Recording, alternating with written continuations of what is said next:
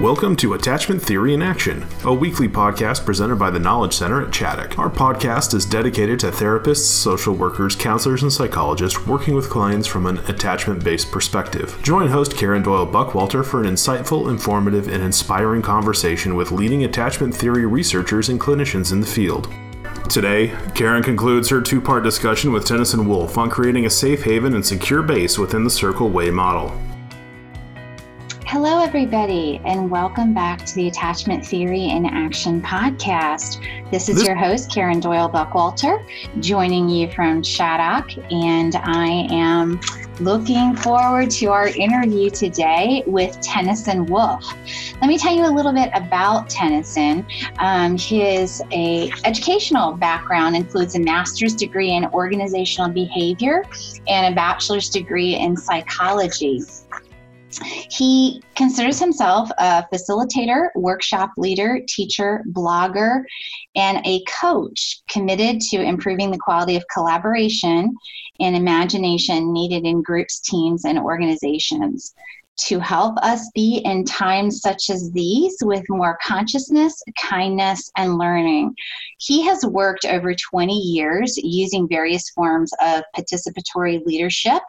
And in particular, today, we are going to be talking to him about his work related to a process called the Circle Way.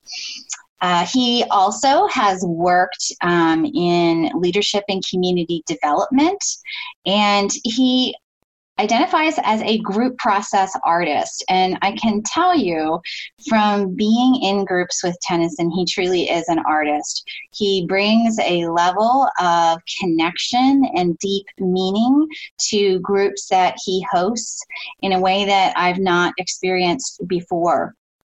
He has hosted processes at large conferences and diverse organizations, everything from hospitals to financial planning associations to universities to faith communities and more. And I encountered Tennyson in my own learning journey of the Circle Way.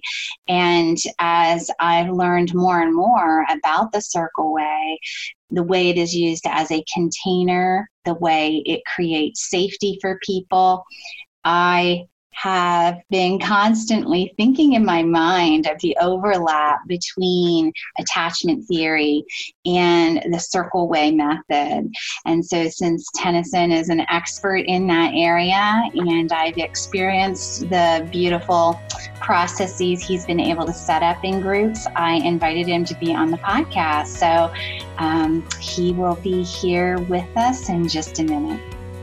Well, welcome back, everybody, to the Attachment Theory in Action podcast. And I'm here again with Tennyson Wolf to continue our discussion and our interview. And he shared last time that he has a bit of a cough, so we will bear with him with that. But Tennyson, thanks for continuing this discussion. Thanks again, Karen. It's good to be here. Yeah. So, one of the things that I really wanted to highlight as we talk today was the idea of the three practices. I think that these practices are just profound. And one of the ways, I know we talked before we started recording, and I was sharing about D.W. Winnicott being a person that we think about often in attachment discussions, and how he talked about creating a holding environment and how we do that. And, I really feel like the circle, whether we're talking the shape or the agreements or the three practices, we are creating a holding environment. And for some people that have maybe not even had that elsewhere. But the three practices that I want to mention that I think are very important and striking about Circle: listen with attention, speak with intention, and contribute to the well-being of the group. And I can't tell you how many times, well, actually every time I mention those, people start like scribbling them down and like, wow, I really need to think about that. I want to put that up on my wall. I want to see if I can practice that with my children or my partner. So They're profound, aren't they? Yeah, sure. I find them impactful. So talk to me about a little bit about each of these practices and what it means in the process of circle. Sure. Yeah, sure. So circle, as we've been talking, is a container. Yes. Perhaps in this container, we might find more of the connection that we're seeking for. Yes. And instead of just, instead of just like rearranging our chairs and saying, well, I hope this works awesomely, these practices are some of what guide that. And practices, in their very naming, as you know, there are things that you don't just like do once and then check off your list and say, I got that. These are much longer than that. For some of us, they are lifelong practices. Yes. So it indicates things that we continue to learn and try and nuance, all of that. Having a few words like what you've named here, I think just helps people anchor themselves in a, okay, here with the desire for all of those good things, all of that expanded consciousness and safety and belonging, etc. Here's a few words that I can land in. So listen with attention is the first one that's named. And isn't it interesting, Karen, that most of us, we have the ability to listen. Can you listen? Ask that of people. And most, I'm guessing, are going to say yes. Mm-hmm. And most of us know, though, that there are layers to our listening. So listening with attention when you're sitting in a group of let's pretend there's 12 people, or the larger the group, even, it requires more.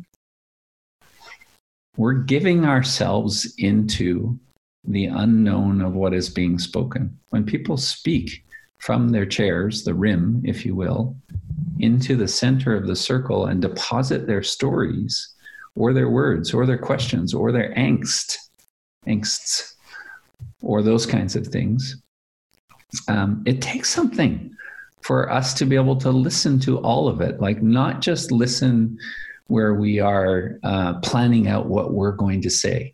Yes. Or not just listening for, oh, that person is just like me, or that person is so not like me, amplifying both similarities and differences. So this listening with attention, I think, is like challenging most of us to hear not just the words, but what is underneath the words also. And then when it comes to a group, if we're pretending that we've got 20 people in a group, listening to people speak, sometimes we're listening for an hour before we get a chance to speak. That requires a certain relationship with our own interiority. Like we have to be able to sit with some swirling thoughts or some challenging notions and not just jump in and crosstalk. Yes. Because one of the things that Circle is doing is interrupting that pattern of crosstalk. Yes. All of us trying to jump in. Yes. So I think this fundamental skill of listening is listening not only to the more explicit that's being spoken, but listening for the implicit that's being spoken and being willing to be moved by what is shared in a circle. The second one about speaking with intention, maybe I'll just ground that in a story or an experience that stays close to me. Okay. I've been part of a men's group now for the last 6 or 7 years and have been able to go where we gather together for 3 days and primarily in circle, a group of 12 of us. And we have some very, very deep circles there. People sharing, some of the significant excitements and challenges in their lives. And there's a way in which in that group of 12, you're listening to what's being spoken, and there's a tendency to want to summarize, by the time you get the talking piece, to summarize everything that's been said, or maybe even respond to everything that each person has spoken or something about each person. And one of my friends that's in that group, I've loved it because I've heard him do it several times. He'll say that out loud. I feel like I want to speak to everything that has just been spoken, but my job is to speak my truth into the center. It's like casting a spoke into the center or into the hub that is the center. Our job is to speak our truth. And it isn't necessarily to sort out all of the, what is my truth in relation to somebody else's truth, and even some of the similarity and difference. We are depositing the honesty of our own expression into the center so that it too might inform, or evolve what rests there. I know that sounds a little ethereal, but I often think of what is in the middle as a participant. And by us speaking our truth, speaking our intention with intentionality, we're just contributing to what resides in the middle there. Yes. It's not about presentation. It's not about performance. There is something about just your job is to speak as well as you can, and it will never be the all of it, but it can be the sum of it or the enough of it. Speak our truth into the middle and let that be enough. I think that's got something to do with the speaking with intention. And the last one, it's a doozy. Contribute to the well-being of the group. This one is so different again than contemporary meeting culture, where there's so much winning or battling for resources or battling for time, for that matter. When we reorient ourselves to the purpose of tending to the whole of us, tending to what is emerging among us because of our interaction, then that's part of that tending to the group, tending to the well-being of the group. It's like, if I can, in a family context, I often feel like I'm bringing in my family stories. There's one thing about tending to just one person. If I'm tending to just my mom, it's another thing to tend to the entire family that's gathered together. And, all of us are involved in those scales. But when our job is to tend to the whole, not just one person, then that's a different orientation. So I think we're really trying to reclaim a wholeness, which is part of the reason that I think people feel a healthiness or a safety when they're in circle is they can sense that we're working on something bigger and not just something in one individual. That's a little bit. Yes.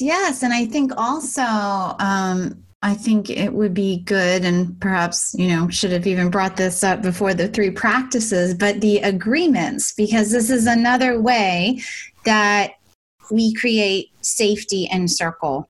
Yeah. And it becomes a safe haven and place for people to feel safe. So could you share a little bit about the agreements? Yeah, totally. And I'm glad these are starting places for agreements within the Circle Way. There are 4 of them that we use quite commonly. I feel also aware that establishing agreements with people can mean a lot of things these days. Everything from longer involved processes in which we seek a consensus, a more formal consensus with one another, and sometimes like guidelines and reminders of how we are together, or how we are to be together in a respectful way with one another. So the 4, often named up front, as you are aware, one of them is around keeping material confidential. So that's a big one. Of course, if we're going to invite people to an added layer of honesty and vulnerability, then people need to know that their precious sharing or story isn't going to be plastered all over social media, or isn't going to be, just deposited in more public places. We need to be able to share our stories, knowing that these stories will be held in some confidence. Yes. So I often feel like, the learning that, excuse me, the learning that shows up in Circle from people's stories is very portable. There's so much that we can personalize and take with us. But there's a way in which some stories and some sharing is meant to stay in the context that it was shared. Mm-hmm. I would never, I never find myself like loving the flowers that somebody else has planted in their garden and feeling like I'm entitled to dig up their flowers and go take them to my garden. I might want to, but there's a way that some things need to rest in the context that they were shared. So confidentiality is one of those. There's a little bit about listening with curiosity and compassion. And boy, this shows up a lot, right? We have a fairly reactive tone in a lot of places these days. I just keep invoking both a curiosity and compassion with ourselves, as well as what's going on with others in what they share. It often feels to me like we need to extend a little more grace with one another, because these other people that are in circles with us are as imperfect as we are, and we might not get it all right. So a bit of curiosity and a bit of compassion, asking for what you need and offering what you can. I love that. Yeah. What do you love about that one? Let me just check that with you. Well, again, I think it's when you said something to, when you were speaking earlier, something to anchor people, like, okay, I get that. And I love how it is both giving and receiving, what you can offer, but also what you need. And I think sometimes we only have one part of that going on.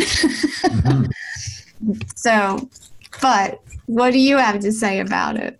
Yeah, well, I think there's a couple of things, because the ask for what you need, the misinterpretation of that, if you will, is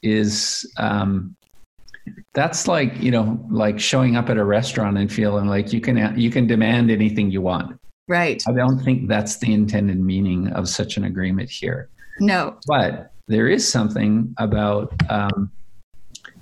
being willing, for any of us, being willing to make visible what we need so that the group might adapt or adjust to that together in the name of shared healthy tending. So, when someone says something in a group that they have a particular need, sometimes as a like host or facilitator of that, I feel like, well, that's great, but there's no way that I can provide that.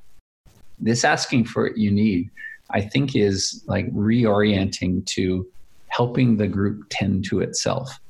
And then offering what you can part of that. Well, when a need is spoken, then others can join into that. It really shifts the responsibility, I think, Karen, from one person or two people having all of the responsibility to maybe we could find more ways for this group to tend to itself.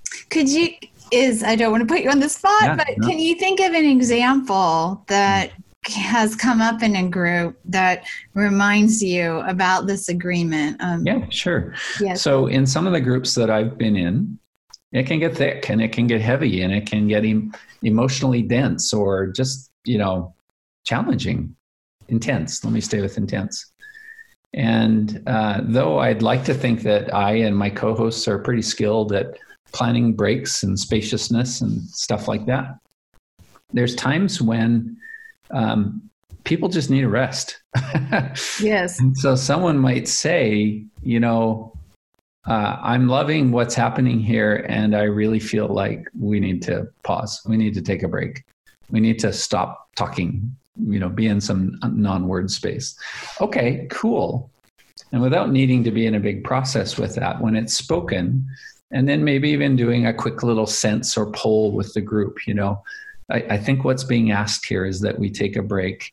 Can we have a show of thumbs, and people can show their affirmation with a thumb up or, like no with a thumbs down or that kind of stuff. It's just like, okay, cool. I didn't realize we needed a break right now, but given that the group has asked for this, let's take it.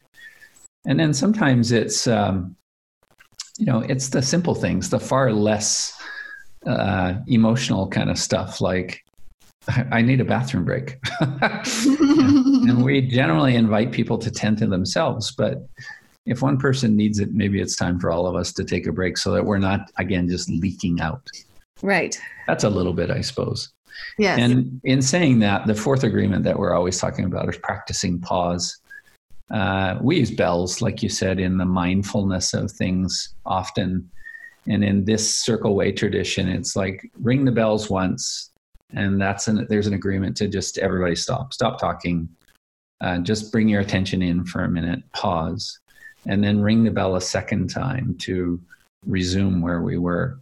There's a value there based on, the value of a pause or the value of just stopping and being in silence for a minute. Those are things that are part of it. And I like in the circle way tradition, though there is a role that we define as guardian, who tends to be the person holding the bells or holding a bowl or some other gentle noisemaker that way. In the circle way, in the spirit of shared responsibility, I invite anybody to ask for that bell. So anyone in the circle could say, could you please ring the bell? And then we'll go through that little process of one bell, pause, second bell, resume, and then ask whoever asked for that bell to say, do you want to say a sentence or two about why you called for the bell? It just like shifts the orientation into we're all trying to do our best here to hold a good container. And, I think that one in particular, although maybe many of these are a little hard to understand without experiencing them. Sure. Yeah. And I think when someone calls for a bell, it's just so interesting because sometimes it's at a moment where everyone thinks, of course, it's time to call for a bell. And then at other times, it's a little surprising. And, Sure. It's very meaningful in the overall process. I think more than we can really express here, right? Yeah. I think sometimes I find the learning becomes more apparent in just the obvious differences, Karen. Yes. So if I'm thinking of such a common format of rows and tables in front of the room and stuff like that. Yes. You're really just following the person at the front of the room. Yes. And that person might be brilliant. That's not the point for me, but we're just following that person. Yes. The difference here with circle is I think we are inviting attentiveness on everybody's part. Yes. Instead of just like, being told when the coffee break is, we're inviting the group to be good noticers so that beyond the host, beyond the facilitator, beyond the guardian in this circumstance, we tap into what is the wisdom that's in the room to say, maybe it's time for a break. And, like the subtitle of the book, A Leader in Every Chair. Yeah. That we all have some responsibility. Well, I'm aware that we're getting ready to wind down here, but there is one thing that you mentioned that can be, it's not something in all circle practices that we do, but you did mention the talking piece. Mm-hmm. And so I thought maybe we, as one of our final things to share about, might talk about that a little bit. Mm-hmm. One of the things that I've thought about with the talking piece and stuck out to me as I've read different things about using a talking piece is the idea, some people are going to be real familiar, whoever holds the talking piece, they get to talk. Mm-hmm. Okay. Yeah. So, but I think again, deepening that to two levels, that it is, again, I keep using the word profound, but perhaps even unusual in today's culture and society to really just have this space that is just for you right in this moment and not for anybody else. Like this space is being held for you as you hold that piece.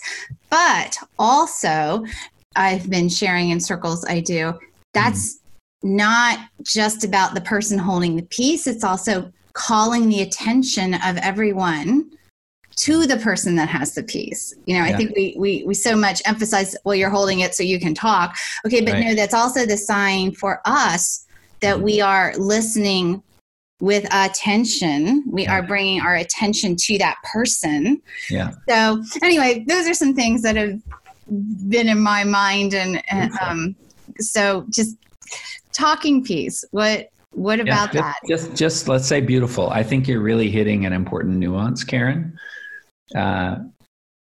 This is strong language, but let's go with it. Okay. When we're in circle, there's a way in which we who are not holding the talking piece are covenanting to give our full attention. Now, that's a lot different than, well, it's not my turn. I think I'll check my phone. Yes. So there's a promise there of listening and hearing what's real or true or whatever for the person speaking. Yes. And you're right. We live in a lot of contexts where you're not afforded space to offer your voice. Talking piece interrupts all of that. I was with a group, it's just a little while ago, where sent them off into circle. They were learning something, sent them off into circle. And when they came back, with a bit of ample time to do some stuff, they came back and said, hey, how was that? Let's reflect out loud a little bit. And one of the comments by one of the people has stuck with me ever since then. When I know that I'm going to have a chance to speak, i.e., I will get to hold the talking piece, I don't feel like I have to interrupt so much. And if what we interrupt is the interruptive pattern, maybe we've done something helpful. Give people their place, give people their say, give people their witnessing that isn't, again, just town hall meeting, speech making kind of stuff. So I think you've really got it when you lean into the we're contracting, we're covenanting to be thoughtful listeners when someone's holding the talking piece. And I'll just say the sweetness of it, because talking stick, sometimes that's it, and rattles or stones or things like that. I'll often invite people to bring an object that's important to them, and some of those will become talking pieces, if you will. And it's different. I've noticed it's different to even just do a good round in the circle where there is no talking piece that's passed, no literal talking piece. Yes. Figuratively, versus when there is a literal piece, like a stone. It's one thing when you get a stone in your hand that's been held by the person next to you, and just the tangibility of that. There's something in that even that wow, everybody in this circle touched this stone. It can be quite sweet. Yes. It's got some added, tangibility to it that shows some of that connection with one another. Does. Yes. Yes. Well, I guess in wrapping up here, looking at why are you talking about the circle way, on an Attachment Theory in Action podcast? I hope it's somewhat obvious now, but Dan Siegel has been talking about these 4 S's a lot related to attachment, and they are feeling safe, seen, being known and understood, soothed, being helped to feel calm and good again. And this is what develops security, secure attachment, security and secure attachment. And I really feel in circle, we create opportunity to feel safe, seen, and soothed. And I think we create it in a way that for some people, depending on your experience in interpersonal relationships and dyadic relationships, might be a safer stepping stone to establishing a secure relationship with a partner that, and as I said, I sort of tested this idea out with some at the group in Ohio, and folks were like, well, yeah, I feel like I could kind of practice being seen here and soothed here and feeling safe here. And that would help me in other relationships. Oh yeah, totally. Yeah, I love it that that's part of your focus, Karen, around attachment. And I feel like there's such overlap in what we're talking about. So in the world that I see, all of those things, the 4 S's, of course, those are important. Like, we're human beings and we seek these things. Yes. And something about being in circle where we each have our space, but it isn't a spotlight. We're each putting something into the middle. Somehow creates some of those conditions. I think in the story that I tell myself, we are experiencing or remembering even just a tiny snippet of what wholeness and belonging feels like. And that itself just amplifies the safety, or it amplifies the soothing. It amplifies the, feeling security or the seen part of that. I've been in so many circles that are not listed as are not advertised, they're not invited as therapy. And I'm not a therapist. I'm not that person. I have interests, but I'm not that person. Yes. And by the time we get to the end and people are in a checkout way, they're kind of saying, well, this kind of feels therapeutic. And I love it actually when people say that. Yes. Because though the circle isn't therapy, people will often feel like the kind of feelings that go with that therapy. They feel a remembered wholeness. Yeah. And if we can do that in group settings, reclaim that as a more common and remembered experience amongst people from many walks of life, I think we've really contributed to some health in our society as a whole, and in the individuals that are seeking those 4 S's, all of those things. It's natural that we seek them. I wish I had my bells handy. We need a bell. We need a bell for that, Tennyson. Awesome. That's great. Well, thank you so much for being here and being on the podcast. Thank you for what you're doing in the world. Thank you for what you've taught me.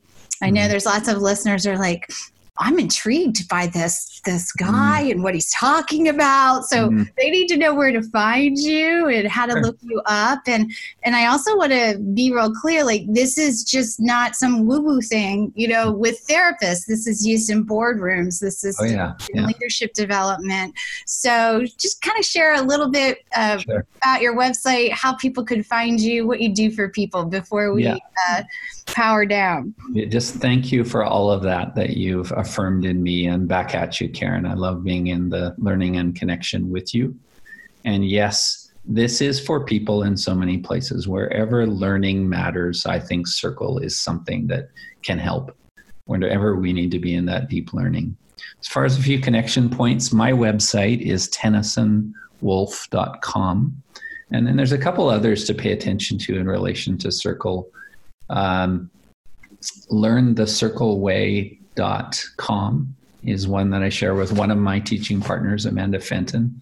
Yes. And another is just the circleway.net website. I used to be on the board for that organization, and there are oodles of resources there, as well as some, listing of events and sharing of newsletters and helpful tips and practices that go with the Circle Way. So that's another good one to get snoopy and curious with. Yeah. And I'm really just glad to spend the time with you today and be in this connection and learning. Yes. And I do want to also say that you and Amanda do an online course that is just fantastic. And that is an accessible way that people could learn more about Circle. So again, thank you. And goodbye for now, Tennyson, until we see each other again. Yep. Be well.